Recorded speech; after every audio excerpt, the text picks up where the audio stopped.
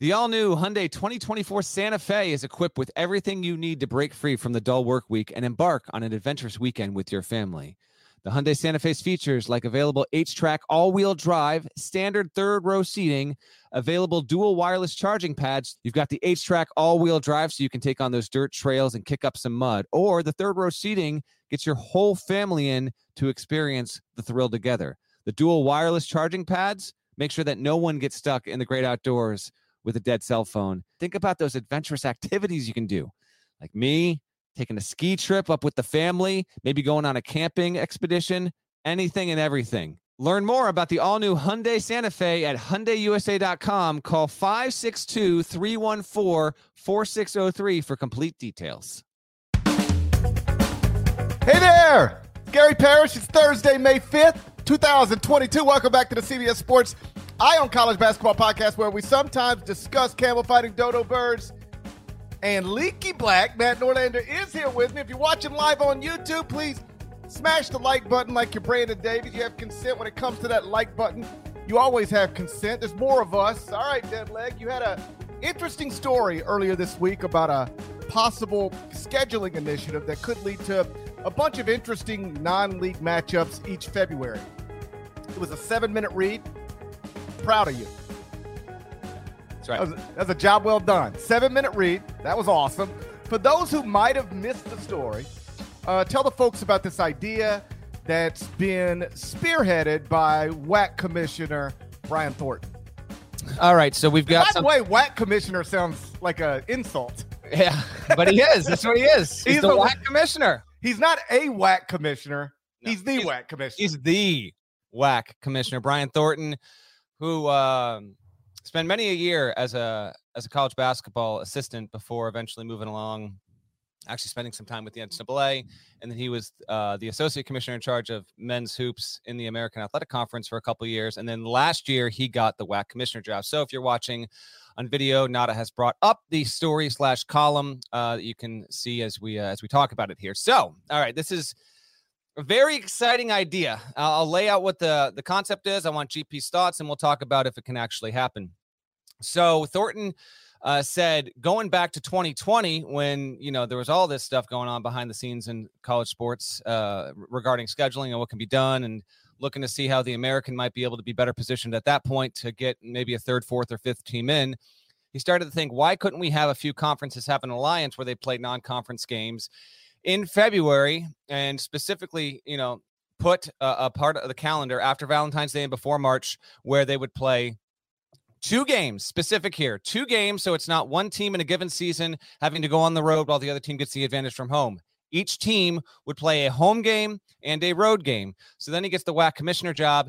And this discussion, this topic has been going on for months. There was a meeting at the Final Four with a number of conference commissioners and associate commissioners. And this has been kind of, batted back and forth for a number of months here, to a point where it's reached in advance of the league meetings, which will happen in May and then in June, where conferences can seriously discuss if they want to enter into this. So what would happen is you would have any number of conferences. They tell me that there's at least about a dozen that are seriously considering and wanting to do this. 22 of the 32 conferences have been at least receptive to the idea. None of the major conferences. There are only 4 that have really said thanks, but no thanks to this point. I don't have those 4 exactly, but my understanding is the Ivy League and the Patriot League would not be there, and I don't have the other 2. And then the 6 big ones, it doesn't benefit those leagues the way it does the smaller leagues. Of course, we can get into that if you'd like. But you'd have these conferences, and basically going into the season, not this upcoming season, but the one after that, 23-24, and then 24-25, they would not schedule 2 non-conference games as they normally would and have those games be played in November or December. Instead, those 2 open dates would be pushed to either the second to last weekend or the third to last weekend, the anti-penultimate weekend, if you will, in February before we got to postseason play. There would be an algorithm run by Kevin Paga, who runs the KPI.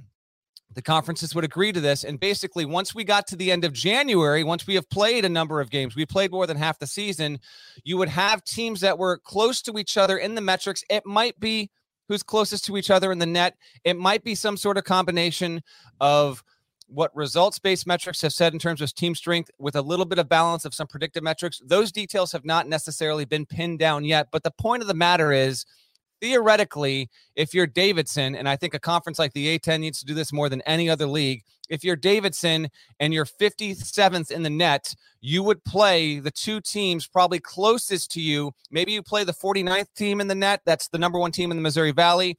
Maybe you play the 64th team in this algorithm. And one of those games, Davidson gets to play at home. And one of those games, Davidson gets to play on the road, and you could have as many. I don't think 22 are going to. Now, if 22 did this, this would be incredible. But let's just say it's a dozen to start. I think this is such an incredible idea. Now, it's similar to, if you're listening, like, this kind of sounds like Bracket Busters. Yeah, but the deal is Bracket Busters was like 12 games on a Saturday where one team had to play on the road, one team got at home. You know, it rotated year by year, and the idea eventually fizzled out. This is a deal where every single team in all of these conferences, every single one, would get a home and a road game. The ones that matter the most are the 20 to 30 that would feature quad 1 and quad 2 teams. And then as you got to the bottom, it would be more about geography. So just as an example, I had people kind of find me and say, okay, what about Maine? Like, you're going to make Maine go and play a terrible team like Idaho State? No, specifically the teams that are lower and don't have good records where it's not going to impact their NCAA tournament chances at all, they would play more regionalized games. So Maine might play Central Connecticut, right? And then the return game might be Maine going against, pick a team, you know, Niagara's in the Northeast. You know, it's not a quick trip, but it's still doable overall. So there's plenty to get to with this, and whether it can be achieved, well, it will be achieved. But I will say the story's out there because there has been a lot of momentum toward doing it. And I think this kind of thing stands to be such a net positive for the sport. If you're the kind of person that gets sick of the 8th place team in a power conference getting in, this is how you remove that to a certain extent. Yes, there is the only downside is these teams got to play the games. So if you are a team, let's say you're Belmont in a year where, like, Belmont hasn't gotten in, right, Parrish?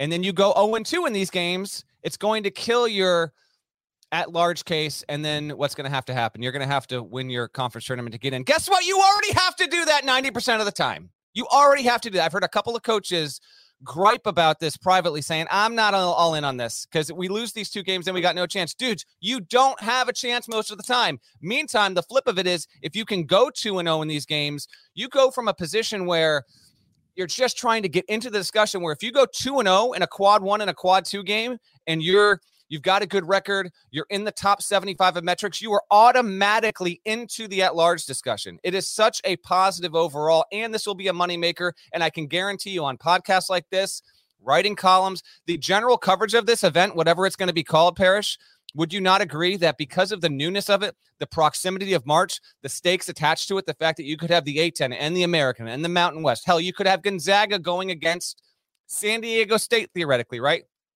These games will get more traction and attention than arguably any other games at the power conference level, with the exception of, say, like a top 10, top 15 matchup. There stands to be that much good from it. It's a really exciting concept. I want to hear your thoughts on the viability of it, what you like about it, and if you think there are any, what drawbacks there could be. Well, what's interesting is often when I hear about ideas like this, I immediately have questions because, at least in my mind, there are some obvious holes.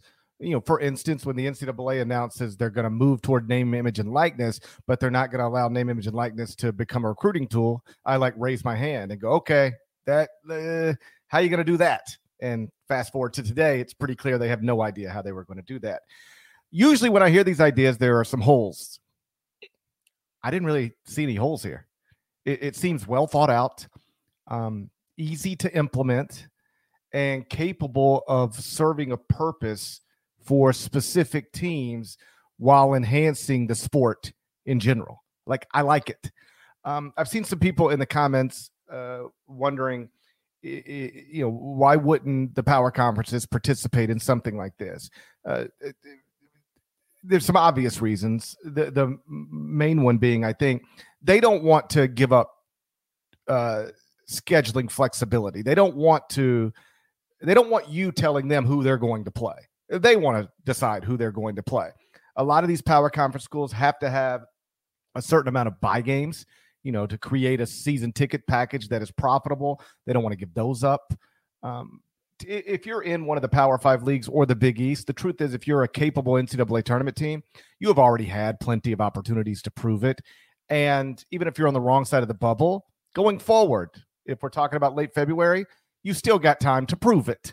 If you're capable, you've still got whatever's left on your schedule. And in those leagues, you're going to have some quad 1, quad 2 opportunities. In fact, in some of those leagues, you're going to have nothing but quad 1 and quad 2 opportunities. And then you've got your conference tournament as well. So it's not necessary for the power conference schools to build an at-large resume, and agreeing to some sort of initiative like this would force them to give up control of their own non-league schedule. And there is almost nothing, as you know, power conference coaches want to do less than give up control of their non-league schedule.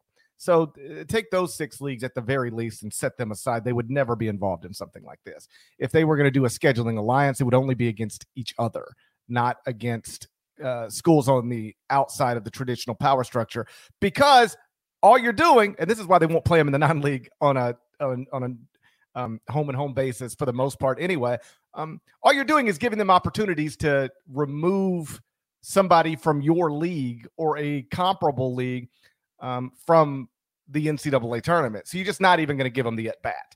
So those leagues wouldn't be involved for those reasons and others. What I like about it is, there's a lot of things I like about it, but I thought there was an interesting quote from Brian where he told you that it cuts down on scheduling errors that are made in the offseason. In other words, if you're an A-10 school or a West Coast Conference school or a Mountain West school, and you think you're going to have a good team next season, so you're trying to build a non-league schedule that will give you an opportunity to create an at-large resume, you might have all of the data you could possibly have and be as smart about it as you could possibly be. But you schedule this game in July.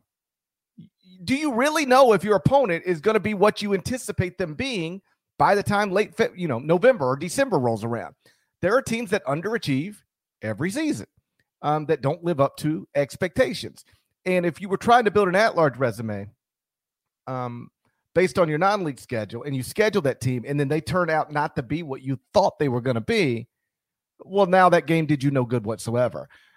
This is especially more complicated in the era of name, image, and likeness and one-time transfer waiver, because teams that look like they might be good in May or June or July, you don't know what they're going to look like in November, December, January. So you eliminate that possibility, or at least decrease the possibility for error by just saying, you know what, we got these 2 slots on our non-league schedule that are going to be filled in late February, 1 road game, 1 home game. And they are going to be games. If we're good, they're going to be games against teams that are also good, guaranteed, because they're not even getting scheduled until late January. So I think that's just really smart. We're in the Mountain West. We're in the A-10. We've scheduled as aggressively as we could possibly schedule. We've done well against that schedule, but still, you're looking at Jerry Palm, you're looking at Joe Lunardi, you're looking at any other bracket expert, and they've got us on the bubble or even on the wrong side of the bubble. Man, we need games now that can show them we're good enough. We need games now that will enhance our quad 1 column, our quad 2 column. Well, now you're guaranteed to get them. That's good stuff. Just picture this. We start a season. You go through November, December, you get some interesting non-conference upsets where a couple of these schools in the Mountain West, go to the MAC, go to CUSA. Maybe there's a really good ASUN team, right? They might pick off a win against a power conference team, however they get it, however it comes, right? And then when we get to late January, let's not even say we get to 22 leagues, because again, even though 22 leagues have been receptive to this, part of me thinks that there's not going to be 22 that do this. Let's just even say it's 12. Even if it's 12, right? We get to the end of January and you know what's coming. There's going to be a schedule release that says 3 weeks from now, all of these really awesome mid-major plus teams, and even if particularly if the WC, if Gonzaga is involved in this, you could have Gonzaga versus Houston. Yeah. You want the West Coast and you want the American, and I think the Mountain West and the A-10 in this, because every year those leagues have legitimate top 25 teams.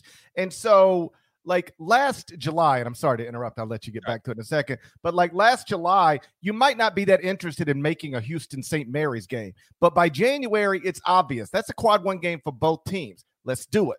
And, oh, by the way, we're also making Memphis, Loyola, Chicago, Murray State, San Francisco, Boise State, Davidson, Dayton, Colorado State, SMU, San Diego State, UAB, South Dakota State. And then we're also making UAB, Memphis, South Dakota State, Murray State, San Francisco, Davidson, so on and so forth. It's great. It's huge. Remember the story that took over that one day last year was San Francisco and Loyola leaning into scheduling that game in Salt Lake City because Omicron hit. Scheduling went out the window for 3 weeks, and these two coaches, Drew Valentine and Todd Golden, who's now at Florida, were ambitious and determined enough to make it happen. There were 13 roadblocks behind the scenes, but the point is the coaches wanted to make it happen. A lot of coaches at this level want to make it happen. I think for this idea to get real traction, you need to get the A-10, the Mountain West, the American, and the WCC. Those are the 4 multi-bid leagues. If the other 6 are the Big 6, those are the 4 reliable multi-bid leagues. Maybe the Missouri Valley gets their conversation for another time, but you get them involved. And again, it's from the top down. As Kevin Paga told me, he's 2 years ago, if this is in place, we probably have Dayton play San Diego State at the end of February. How incredible would that be? Those were projected 1 seeds, right? And so what will happen in those leagues specifically is you would have teams that are 3rd, 4th, 5th, 6th in the standings have real opportunities to increase their tournament resumes to become viable at large contenders, particularly if they can go 2-0, because you're going to get the road game you play is probably going to be quad 1, at minimum quad 2. Paga ran the data this past season. If the 22 leagues who are interested right now had participated in this window, and they kind of ran a simulation, there were 83, listen again, 83 combined quad 1 and quad 2 games. Quad 1 was a little north of 30, and then 50 some odd games in quad 2. Those games add up and have real consequence to how the metrics are built. This is would be such a boon to college basketball's relevance. It would give us something new to talk about. It would have true non-conference matchups. Imagine at the end of January, whenever you want to do this, the whole TV show idea, they aren't necessarily planning for that. That was just my own, because why would you not? Why would you not build something around this to say, let's see what the schedule is going to be. Let's see where these 195 teams are going to play 2.5, 3 weeks from now. You do this. It happens after the Super Bowl. Oh, by the way, it happens after the in-season top 16 reveal. What happens? You get a Gonzaga and a Houston. Gonzaga's a projected 1 seed. Houston's on the 3 line. And then 7 days later, it's going to be Houston playing at Gonzaga. It would be phenomenal. I think there's a healthy chance we can get there. Here's the good news. I've heard from conference commissioners who are for this. Haven't talked to any ADs about this just yet. Have heard from coaches. I'd say, 12 to 15 of them. And I'd say, let's say it's 15. I'd say 10 of the 15 are open to it. 3 or 4 are definitely against it. If the coaches can get out of their own way on this, if they can see the big picture, and you're not going to be in any stronger of a position, generally speaking, by not doing this. This is going to be a money-making thing that will bring more attention. And particularly for the fans, that's the other thing. I put this out. Almost nobody thought this wasn't a good idea. It is such a no-brainer. It's just going to take the collective, industry to say, all right, just because we've always played, and even that's a misnomer, conference games throughout February doesn't mean we can't try this new thing. It used to be, and I covered this in a Gonzaga column 2.5, 3 weeks ago, GP.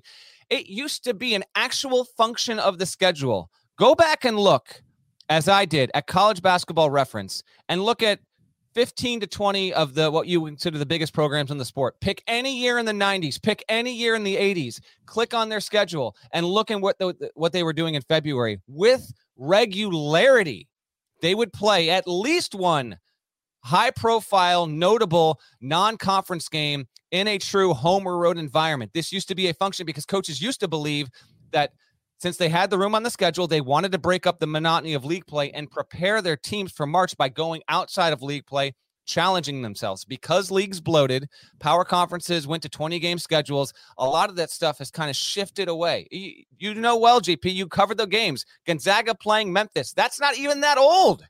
And so we're bringing back a little bit of that spirit. And in doing so, you want to talk about ways to viably improve the product, increase college basketball's presence and relevance before we actually flip the calendar to March 1. This is it, and it's got to start from the top down. I really hope that the Atlantic 10, I got to believe the American Zone, because Thornton was there, the West Coast Conference, and a lot of that will be Gonzaga's influence. If you're Gonzaga, why are you not doing this? There's no reason against it, particularly when the WCC is going to lose strength without BYU, and then you bring in the Mountain West.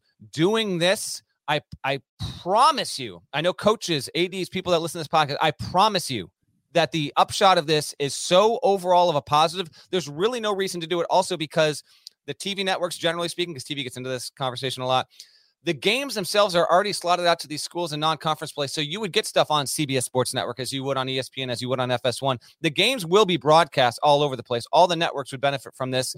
And damn, I hope we get there. The fact that this is out there now, and this is going to get discussed at a deep level in the coming weeks here, we hope we aren't talking in a couple months about how this idea had momentum, but it fell on its face. There's no reason against doing it. The only reason if it doesn't happen is literally because coaches would be too scared to do so. Because I think that commissioners and ADs will be in on this and actually lean into doing it.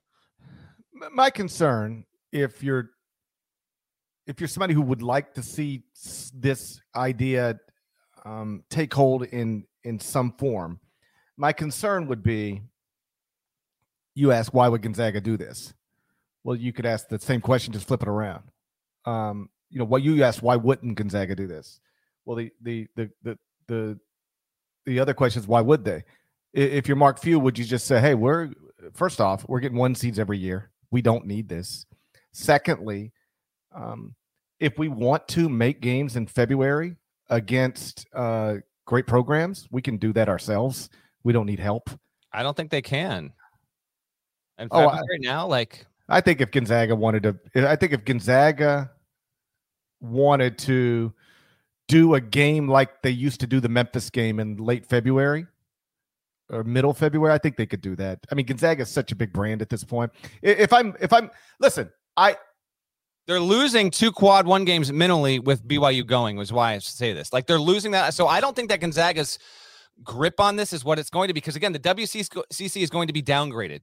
So Gonzaga, the idea that Gonzaga is going to be positioned to do this, I think that calculus in that league for that program might be changing a little bit. But I'm here to hear the argument. Maybe. The other thing it's not just BYU leaving the West Coast Conference; it's Houston leaving the American. Yes. And then a program like Memphis, where they have an 18,000 seat arena to sell season tickets to. Do you really want to give up schedule control? If you're Memphis, do you just say, hey, we can schedule if we think it's important for us to play a game in February outside of our league, we can do that ourselves. That would be my concern, is that a program here or there. I don't really think there's an A-10 program that's got that kind of power. I don't think there's a Mountain West program that's got that kind of power. But Gonzaga in the West Coast, Memphis in the American, these are big brands that they can go get games on their own. And I just wonder if they would be hesitant to get involved with something like this. Again, the last thing coaches want to do with their schedules is give up control. And this would be you voluntarily giving up control. So I would wonder if, because I think this would be fine too. Okay, Memphis doesn't want to be involved in this. Can we get the rest of the American involved in it? Okay, Gonzaga doesn't want to be involved in this. Fine, we understand. Can we get the rest of the West Coast Conference to be involved in this? And maybe you lose a program here or there, but ultimately accomplish the same thing. Broadly speaking, I enjoyed the story. It was obviously well reported, and I thought the ideas were good. I guess the people who are handling this at the tip top right now are, Brian Thornton from the WAC, Drew Spira from the WAC, and Michigan State Associate AD Kevin Pauga. All these guys are smart guys. They've clearly put a lot of thought and energy and effort into this. Like I said at the top, and I can just leave it there. Usually when I hear about ideas, I want to raise my hand and ask a bunch of questions.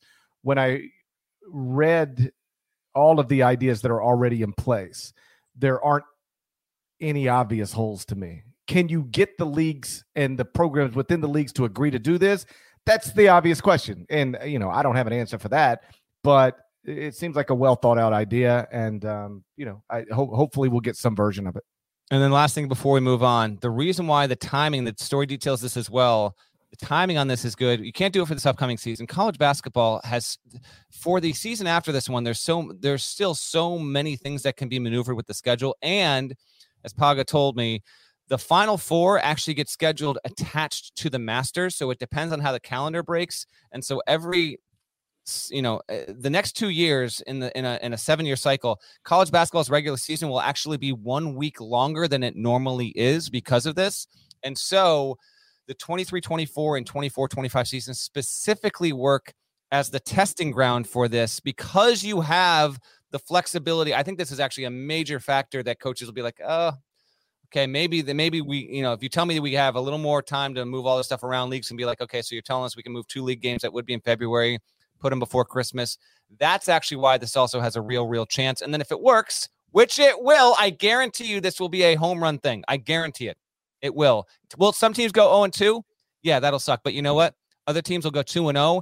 And I do think we'll have a situation where the tournament, the bubble, the discussion will be just that much better. But we'll wait and see what happens. It's an exciting potential endeavor. If you haven't read the story yet, you can find it cbssports.com. That's cbssports.com. John Calipari made some public comments about name, image, and likeness this week. We're going to get into that next. But first, a word from our sponsors. Are you looking for a new basketball shoe? If so, this is Gary Parrish here to tell you that the New Balance 2-Way V4 features the groundbreaking use of fuel cell technology with fresh foam, creating the ultimate combination of rebound and cushioning. Every step feels explosive and dynamic, and the upper construction features a lightweight textile that's supportive and breathable. So whether you're hitting the clutch shot or locking down the opposition, the 2-Way V4 gives you the tools to play at a high level. Learn more and purchase the 2-Way at newbalance.com. This episode is brought to you by Progressive Insurance. Whether you love true crime or comedy, celebrity interviews or news, you call the shots on what's in your podcast queue. And guess what? Now you can call them on your auto insurance too with the Name Your Price tool from Progressive. It works just the way it sounds. You tell Progressive how much you want to pay for car insurance, and they'll show you coverage options that fit your budget. Get your quote today at Progressive.com to join the over 28 million drivers who trust Progressive. Progressive Casualty Insurance Company and Affiliates. Price and coverage match limited by state law. John Calipari made some public comments about name, image, and likeness this week. I gather some Kentucky fans are growing a little restless because the Wildcats, A, were terrible 2 years ago. B, were upset by St. Peter's in the first round of the NCAA tournament earlier this year. C, are getting out-recruited by Duke, both in class of 2022 and 23. And D, just lost assistant Jay Lucas to Jon Scheyer's Blue Devils. And so I guess John felt compelled to address how UK is handling name, image, and likeness opportunities after a staff member, TJ Beisner, tweeted that, quote, Kentucky's program has and continues to be ahead of everyone else. John subsequently added, I pushed for NIL for 10 years publicly, and no one is more supportive, which is why our players are making more money than anyone the right way. NIL won't hurt us and hasn't for any kid we've really wanted. If NCAA or federal government makes changes, we'll adapt and continue to lead. What'd you make of what John Calipari said? Well, it's notable because this all ties to Baylor Shireman, who's going to Creighton. We'll talk about that angle of it in a second here because GP's got an update to his top 25-1. Creighton obviously getting bumped up with all of that. It's just notable because Cal is speaking to this, and then Beisner, who's the head of the player development there, actually used to host I assume you went on it as well. He used to host a TV show in Kentucky. He actually was doing trivia time with me before we might have even been doing it on the podcast there. But Beisner's done an amazing job for himself there and has really helped that program a lot behind the scenes. And I appreciated TJ actually tweeting what he did and bringing some, I don't know, some transparency, I guess, to what Kentucky's going through. Because right now, Kentucky fans, well, a lot of this just ties to Shireman, and then they got out of the deal with all that because the deal with Shireman was Yeah, some of it was fit, but there was, I had a power conference coach tell me that they made a call on Baylor Shireman. Just, hey, like, can we get in here? What's it look like? And they were told basically the starting offer, this coach told me, was more money, disguised as name, image, and likeness rights opportunities. It was more money than anybody in their current locker room is making, and like not even close. And they just decided we're not getting involved in this. Would be accurate. Baylor Shireman, if his NIL deals come to fruition at Creighton, could well be among the more highly compensated players next year in college sports, which also, by the way, tied to all this whole thing, Dennis Dodd had a story, Sports Illustrated story this week. Dennis Dodd had a story at CBSSports.com on Wednesday that said, hold on, let me get this here. Okay, this is from Dodd. This ties to what Cal's talking about too. Within the coming weeks, the NCAA plans to crack down on boosters who are funding name, image, and likeness payments to athletes. Hold on, I think I got something for that. Payments the association says are violations of long-standing NCAA rules. NCAA Councilman Shane Lyons told CBS Sports the association's ruling body is motivated to push back against what is becoming a burgeoning scandal disguised for as pay for playing college athletics. Here's the Lyons quote. He goes, how are they having conversations with athletes? They're boosters. We've never let boosters be involved in the recruiting process. Hold on. Where did it go off the tracks? The collectives are boosters. Yeah, that's right. NIL collectives are a huge deal here. These guys, like, what's the famous movie quote? You know what the boosters are saying right now? I tweeted out yesterday? I can't believe there's gambling going on in this establishment. Is that what you're referring to? No. But so it's like, we've never let boosters be involved in recruiting. Well, guess what? You're not in charge now. The quote is what? I'm the captain now? Oh, yeah. Look at me. I'm the captain now. That's what the boosters are saying. Yeah. That's trivia time. What's the movie? Oh, it's Tom Hanks. Captain is in the title. Yeah. Captain America. Tom Hanks is Captain America. I've never actually seen the movie. It's Captain Phillips. It's not bad. It's Captain Gump. I think it was Captain Gump. Captain Phillips is the movie, although Tom Hanks as Captain America is certainly quite the image there. This whole thing is absurd. I'm not even going to get off the NIL track or get onto the NIL track again with this, but it is a major story in that the NCAA is this week looking into it's due soon to try and redefine how it's going to get NIL under control by outlawing collectives. That stands to potentially go to court, get shot down again, and be another huge L for the NCAA. We'll wait and see on all that stuff. But this is become the big issue here because when stuff like Nigel Pack happens and you've got the player from Jordan Addison that's going into the transfer portal if he winds up at USC, et cetera, whatever. What Cal was speaking to was this very issue where he's saying, we're not paying players to come to Kentucky. We're not gonna promise a dime if you come here. And he's saying this because technically that is the rule. No, technically that's the law too. Yes, exactly. So I understand why he's saying that, but it comes at a time where Kentucky fans are, and you touched on this on the pod once or twice in March, specifically, after Kentucky loses to St. Peter's. That fan base has reached a point of frustration with John Calipari that had been building and has reached, I'm not going to say a boiling point. A boiling point would be if we looked up in mid-January and Kentucky wasn't in the NCAA tournament picture. Then it would be a boiling point. It hasn't gotten to that stage, but there's real concern over, what other recruits are we bringing in here? How are we keeping up? Why is Cal even saying this when we all know what's actually, I think Kentucky fans are more like, we're Kentucky. We invented cheating. What are we doing here? Like, why are you saying this? Like, if you want to believe it, don't say it out loud. We are Kentucky. This is what we've done forever. So why are we going to suddenly start losing in the arms race where Cal, from a public perception, is saying, I'm not concerned. He also did the Cal thing where he covers for it. You're an expert in this, where he's like, we haven't lost on anyone that we really wanted. Sure, man. That's the same thing as Jay Lucas left us For a promotion? Like what was the promotion? I know. He just, like we could call it what it is. He left for Duke. Yes. He decided he might have got more money, but it's not obviously a promotion. It's not like he went from the third assistant at Kentucky to the associate head coach at Duke. He left a job as an assistant at Kentucky to be an assistant at Duke. Period. It's not common to call that a quote promotion, but to your point, he needed to. That word promotion was so deliberately in that tweet because he could not bring himself to just acknowledge Jay Lucas just decided he'd rather work for Jon Scheyer at Duke than for me at Kentucky. He had to say, yeah, but because what promotion implies is they were giving him an opportunity that I was unwilling to give him. So he took the promotion.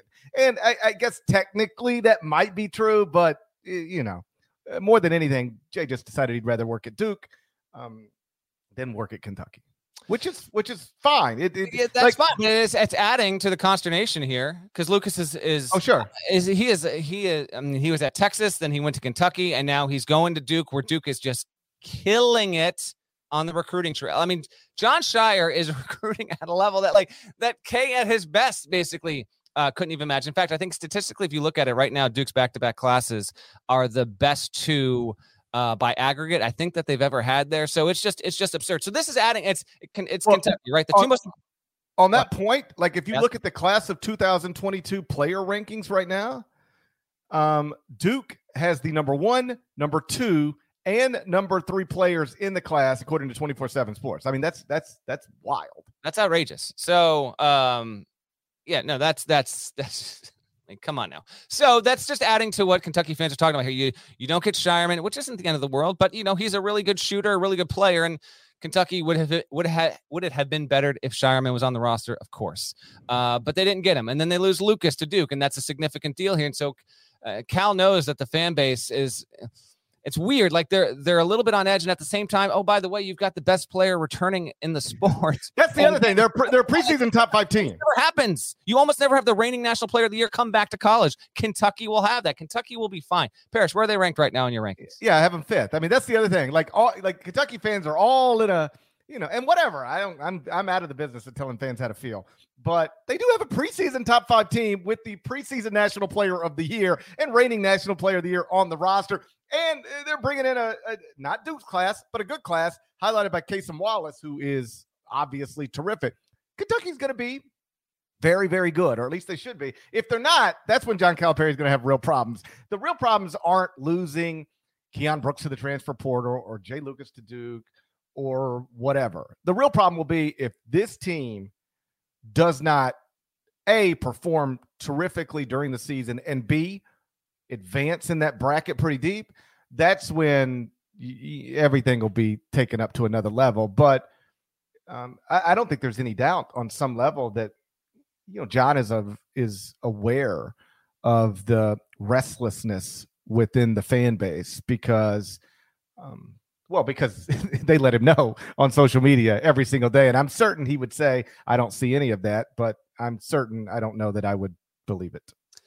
Yeah, and listen, fan base going to fan base. I get all that. It makes for some intrigue. TJ's little tweet thread, back on Tuesday did stand out to me. And Kentucky's not going to be hurting for talent. That's just never going to happen, particularly in the NIL era. It's not going to happen. I think we just hit this weird phase here where they lose a really good assistant. They don't get a player that by some is considered, one of the 5 best on the transfer market, wasn't even in, his top 5, wasn't even in consideration to go to Kentucky. And because of that, and then everything that happened last year, like, whatever, I get it. So instead, Shireman goes to Creighton, which caused you to realign your top 25-1 yet again. Number 1, where do you have the Creighton Blue Jays now? Where did you have them before, and where do you have them now? That's question 1. And then question 2 is this. I got to bring up this KenPom tweet here. I love me some preseason rankings, but the lack of diversity in them is kind of astounding. In an era of increased player movement, there should be more variation in opinion, and yet here we are, calling out the groupthink, which isn't calling out any one particular person, but as the man who might even set the tone for all other preseason rankings that follow. Do you feel some level of guilt over the fact that maybe your rankings might be informing others and therefore creating a little bit of lack of diversity, as Pomeroy is calling it. I feel no guilt whatsoever. Okay. I am capable of feeling guilt. I have done so in my life, but never about college basketball rankings in the month of May. I will say it was interesting that I get his larger point. And there's no question, just like mock drafts, preseason rankings. Yes. They do get to become a little bit of groupthink because this is just what happens. Let's say there's a team that you don't have ranked, but you look up and Gary Parrish has got him 8th and Jeff Perzillo has him 11th and John Rothstein has him 10th. You go, well, I got to rank that team now. I mean, all these other guys have them in the top 11. So how can I not have them ranked? And so that person will then put that team in the rankings. And that's just a real thing that happens. I'm just telling you. Same thing with mock drafts.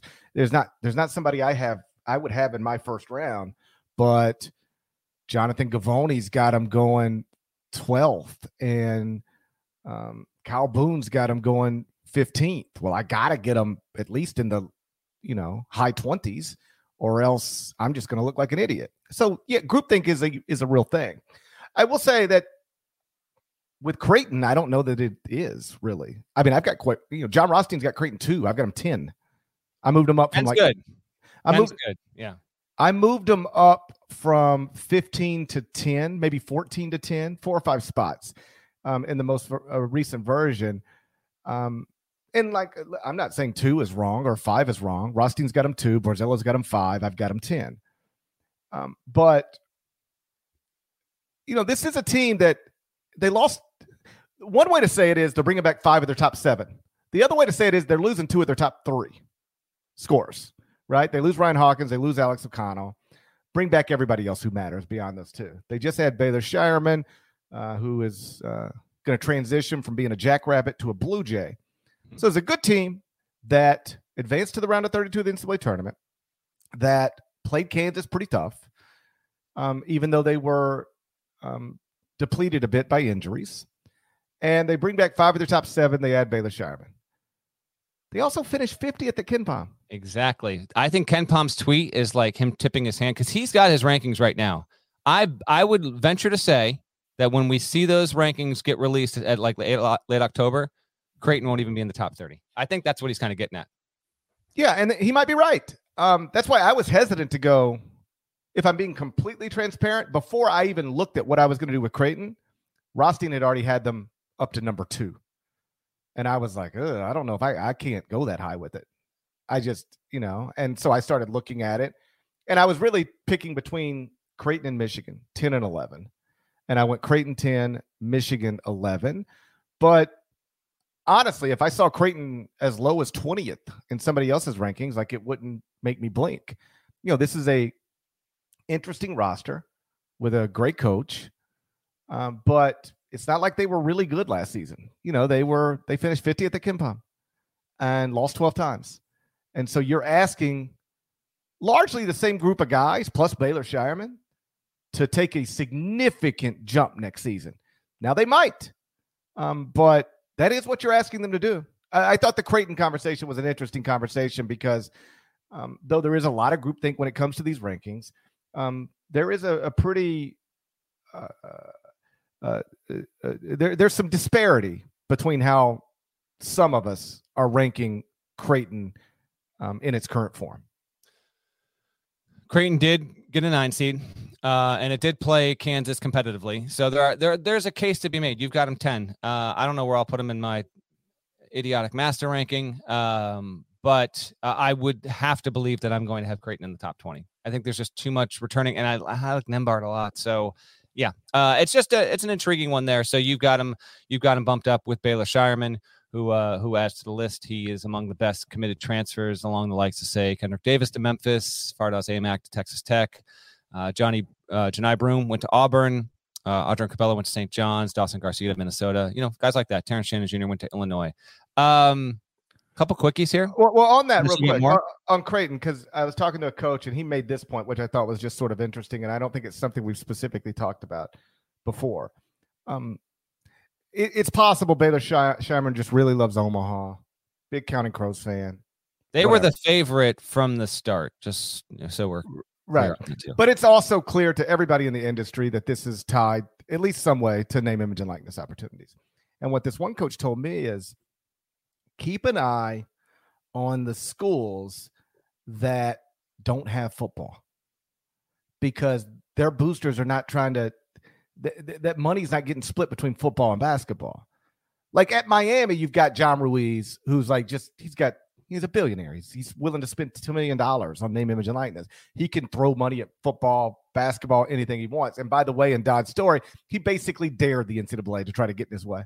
He basically said, this is whose lawyer are you going to trust? The billionaire or the NCAA? Whose lawyer are you going to trust? Which legal team? That's right. Well, he's like, listen, we are within the law, and that's all we've got to be in. We're within the law. You start telling me I can't do what I'm doing, that's when I take you back to court, and you'll lose. So I thought this was interesting in Dodd's story. He's got these people who are like, we've got to do something. We're going to do something. This has gotten out of control. And then, new paragraph, Ruiz said nobody has contacted him from the NCAA. They're not messing around with that guy. They're just not going to. How about the fact that Lyons is on this committee? He's the West Virginia AD, and there's an NIL collective at West Virginia. Yeah, so get out of my face. Like, I hope the NCAA tries to crack down on boosters, especially billionaire boosters like John Ruiz. I hope they do. I mean, it's just hilarious that I'm going to shut up. It's amazing the quotes that I'm reading this week coming out of this, as if like no one saw this coming and that they actually think they can stop it. Whatever. Keep going. Yeah, everybody saw this coming with a brain, and there is no way to stop it now. Maybe there will be someday if you get congressional help, but there is no way to stop it now. And if you try to, John Ruiz has become the face of this, and if you try to stop that guy, he will take you to court and he will win. He'll beat your brains in. And please, God, NCAA, try to crack down on specifically John Ruiz. Try to crack down. This guy didn't become a billionaire by being a dummy. He knows what he's doing. And I'm confident he sincerely believes he is within the law, and he will take you to court the second you try to stop him from doing what he's trying to do. But back to Creighton. Mm-hmm. This coach said, keep an eye on schools like that, because these are schools that have incredible fan bases, financially committed fan bases, and they don't have football to worry about. So you can just you can focus all of that attention and all of those resources on basketball and really get things done. And on some level, that is what happened here. Now, back to the Kentucky situation real quick. Kentucky is always going, like, the idea that anybody would be concerned that A, the University of Kentucky, and B, John Calipari don't know how to maximize name, image, and likeness is like silly. Like, John Calipari is one of the most forward-thinking, big-thinking people to ever work in college athletics. The idea that, when Jay Wright retired and had his press conference, Jay said, I'm not a savant when it comes to name, image, and likeness. Because he was asked, did all of this play a role? And he said, yeah, some role. It wasn't the main thing, but like it played a role. And but he said, I wasn't a savant in this. And furthermore, I didn't want to be one. Maybe this was just a good time for me. I think John Calipari is a savant in this. Like, I think John Calipari has understood how to work in these spaces for decades. And the idea that guy would get left behind because of the changes in the sport, I just don't believe that for a second. I know Duke is out recruiting them, and I know Duke just took an assistant, but I would assume Kentucky will get stronger in the name, image, and likeness space as opposed to weaker in the name, image, and likeness space. And that's why, again, I'm out of the business of telling fans how to feel, but me personally, I'm unconcerned about the trajectory of the Kentucky basketball program. If it went the other way, that would be damn interesting, and obviously something that we will talk about and cover plenty, but I'm with you. Okay, with that being said, on your specific note with Creighton and non-football schools. I'll know a couple notes to wrap the pod. One, this just cost Wichita State Athletic Director Dan Boatwright his job. He's out. He's been fired, and part of that was because Wichita State did not have an NIL collective going, and it led to like 8 players going to the transfer portal. 1 or 2 of them have pivoted back because Wichita State got an NIL collective turned around and built. But anyway, it cost Boatwright his job. 3 transfers I'll note that have either committed or reinforced their commitment. Gabe Kalshear is going to go back to Iowa State. That's a big one for TJ Otzelberger's program. I actually think he could be one of the better players in the Pac-12, in the Big 12 next season. Isaac Likely left Oklahoma State. He's going to play at Ohio State. He could be a top 20 defender in the country. So that's a big one. And then Manny Bates going to Butler from NC State could be a sneaky, look up in January. And he winds up being like, man, look at the guys who transferred. Bates could be like a top 5 to 10 guy of actual impact there. There's that. And then last thing, I got the Leaky shirt on. It's nice. Okay. Shouts to Breaking T. I have one for now. Here's the deal. I have one for you. This is a large. I have a medium for you, my little friend. Would you like a Leaky shirt? Because I can either give it to you, or like an episode next week, I can do a trivia time and I can have it for the listeners. But if you want dibs on it, I have a shirt for you. Well, thank you. If you want the shirt, just say you want the shirt. I mean, I would like a Leaky black shirt. The Yes, shirt but I could also just buy one myself. That's also true. That's also true. But shouts to Breaking T. This actually is a cool shirt. Scoop, there's another Leaky black shirt that apparently will be coming out soon. So they have 2 Leaky black shirts.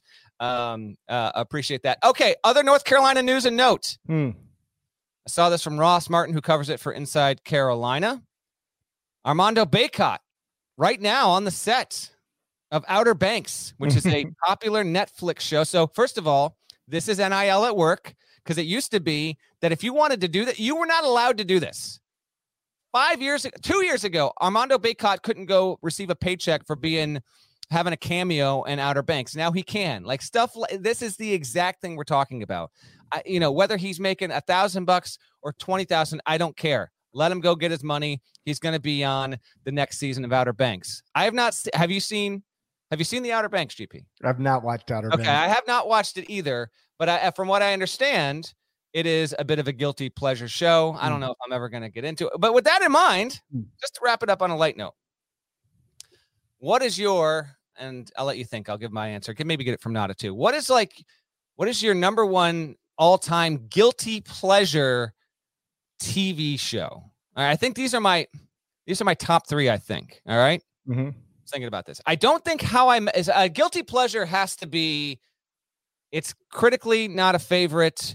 It's not considered in the culture to be something that really provides a ton of artistic value or intellectual stimulation, right? It's just kind of like it's kind of a little bit, it's empty calories. Maybe it's a little disposable. Maybe it's got a little bit of vanity to it, right? So with that in mind, I don't think How I Met Your Mother qualifies, although I will say I find that to be among the more rewatchable sitcoms of the 2000s into 2010s. My top 3, I think, I'm going to go with the deep cut for you. Californication. You ever see that one on Showtime? I loved that. Love that show. Great show. Great. If you have not seen Californication, it's not the most consistent show. David Duchovny, awesome show.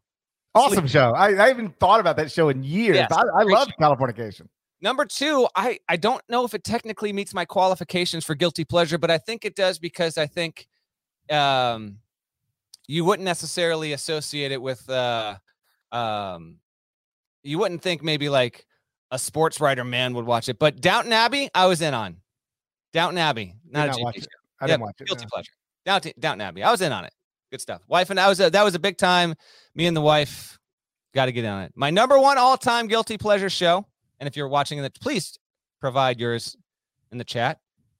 And then Nada, I want yours. My number 1 all-time guilty pleasure show is, in fact, and I think this might be the all-time 1 seed, The OC. Never watched it. The OC. Ho, ho, ho. Gotta. Yep. OC's got to be it, man. OC, big time. Nada, what do you got? All right, I got 2. First one, Designing Women, old school show. Whoa, that is a pull. Deep cut there. And then the other one, Dawson's Creek. Which is basically the Outer Banks of 25 years ago. Basically, yes. I was a humongous Katie Holmes guy. Undeniably. Didn't watch Dawson's much, but if I was ever stopping in, yeah. What was it? Joey Potter, right? Joey Potter and Pacey Witter is the worst character alive. There we go. All right, so Californication, I would not have thought of that on my own, but if that was not, I don't even know if it was critically acclaimed. I guess it wasn't. I feel like it was maybe hit or miss. Great show. Yeah, but I enjoyed it. It was a great show, fun show. You got something in here. You are the TV king of this podcast. Yeah. Okay. So, like, if you want me to go old, like, I used to just watch episodes of this all the time. I just enjoyed it. And Coach, do you remember Coach? Craig T. Nelson. Coach would qualify because I think my deep cut Designing Women Coach was Wings, but I don't know if that would qualify as a guilty pleasure. But Wings, I can go with it. There we go. Coach is a good one. I never got into it though. Craig T. Nelson. It was Craig T. Nelson, right? Yes. That's just that's such a throwback there. Something newer, because as I'm watching it, it doesn't feel like it's very good. Like, it seems so outrageous. Can I guess what you're about to say? Okay. Because I feel like there's another show in this realm that I have not seen yet that falls into this. Are you about to say Cobra Kai? No, I actually enjoy that, and I think it's maybe is in the same genre though. Yeah. Now, I haven't watched the most recent. I'm so stressed. Like, I'm seriously stressed out about TV right now. I am so behind on everything. The only thing I'm up to date on is Winning Time. I'm up to date on Winning Time, which is terrific. I'm behind on Better Call Saul. I'm behind on Atlanta. I haven't watched the new season of Cobra Kai. I haven't watched the new season of Ozark. Like, I need to take a vacation and just watch TV so I can get caught. Like, it really stresses me out when I'm this behind on this many things that I want to watch and will watch eventually. And so I gotta snap back into action. A newer one that when I'm watching it, it doesn't feel like it's very good. It seems outrageous, but I enjoy it. Have you watched You on Netflix? I have not. No. Like, it's very watchable, but it's obviously outrageous. Okay. But maybe a guilty pleasure. There we go. That's all I wanted. I think that could be a guilty pleasure. I don't count like your Keeping Up with the Kardashians. I'm not counting like reality TV. I'm talking like actually like scripted. You know, I know you can make the joke reality TV script, but like, you know, there's a difference between reality TV and what we're talking about here. So right. I'm trying to think of other ones that are just like what about the first few seasons of 24? I don't think those were those critically. Yeah, I think no. It doesn't count. 24 won Emmys. Did it? But I went back. I never watched 24 in real time, but you want to talk about one of the most bingeable shows in history? Yes. I watched like the first 4 or 5 seasons like 4 years ago. I think they were on Prime, and I tore through 24 episodes of that in like 4 nights. So you're right, but it was like they won Emmy Awards, so I'm not sure if that's technically a guilty pleasure or not. Maybe it got to that point once the quality really started to dip and fall off. What Kiefer Sutherland does, it's outrageous. Like, some of that stuff is just ridiculous. It's ridiculous. Some of what happens in that show, but yeah, I might give you the pass there. That might qualify. Yes. I'm glad you said Californication. Oh, such a good show. I might do rewatch. Wife and I celebrated our 9-year wedding anniversary yesterday, and we could have watched a new show. We're still behind on Billions, but instead on Billions too. We made brownies, and we tore through 4 episodes of season 1 of Arrested Development. So why not? It was an awesome little anniversary night. So rewatchable. We rewatch Arrested Development once every like 4 or 5 years. So we're going through that now. Arrested Development is hilarious. Amazing. Just so good. You know, my wife and I one night, just like kids were bad. We were just sort of, hey, what do you want to turn on? And we started rewatching The Office, which I don't rewatch shows, but we started rewatching The Office and we're dying.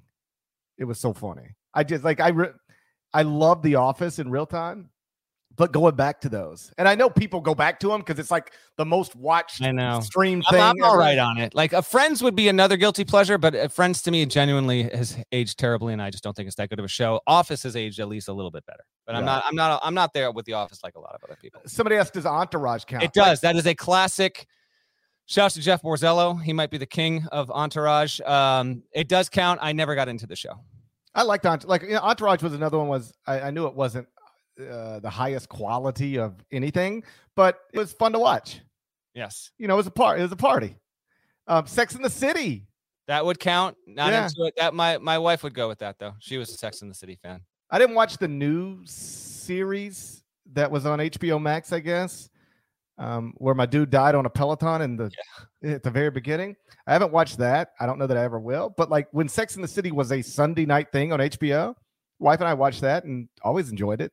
It's fine. Got Seinfeld. Seinfeld doesn't count. Like one of the most important sitcoms in history, not a guilty pleasure. It's got to be something where like you're not looking to inject it into conversation, like you're proud to watch it. Media you're not proud to consume. So there you go. The OC, man.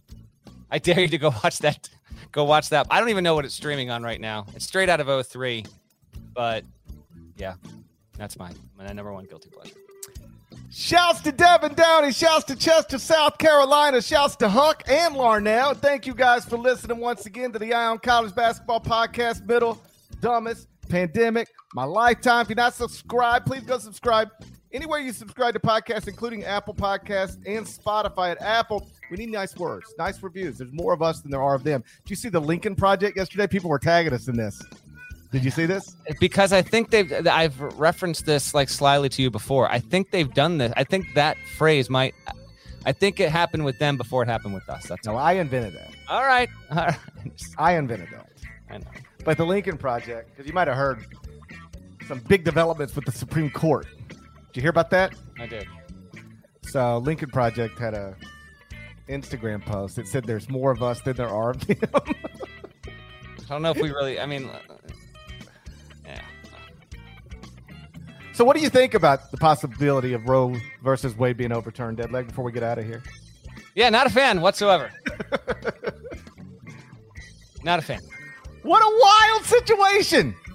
I do think there's a chance, and then we'll get out. I think there's a real chance we might have people walking around screaming there's more of us than there are of them, and they're not going to be listeners to this podcast. We might have worlds colliding. That's all I'm saying. There's more of us than there are of them. Type it in the Apple reviews, and we will talk to you again Monday morning. Till then, take care.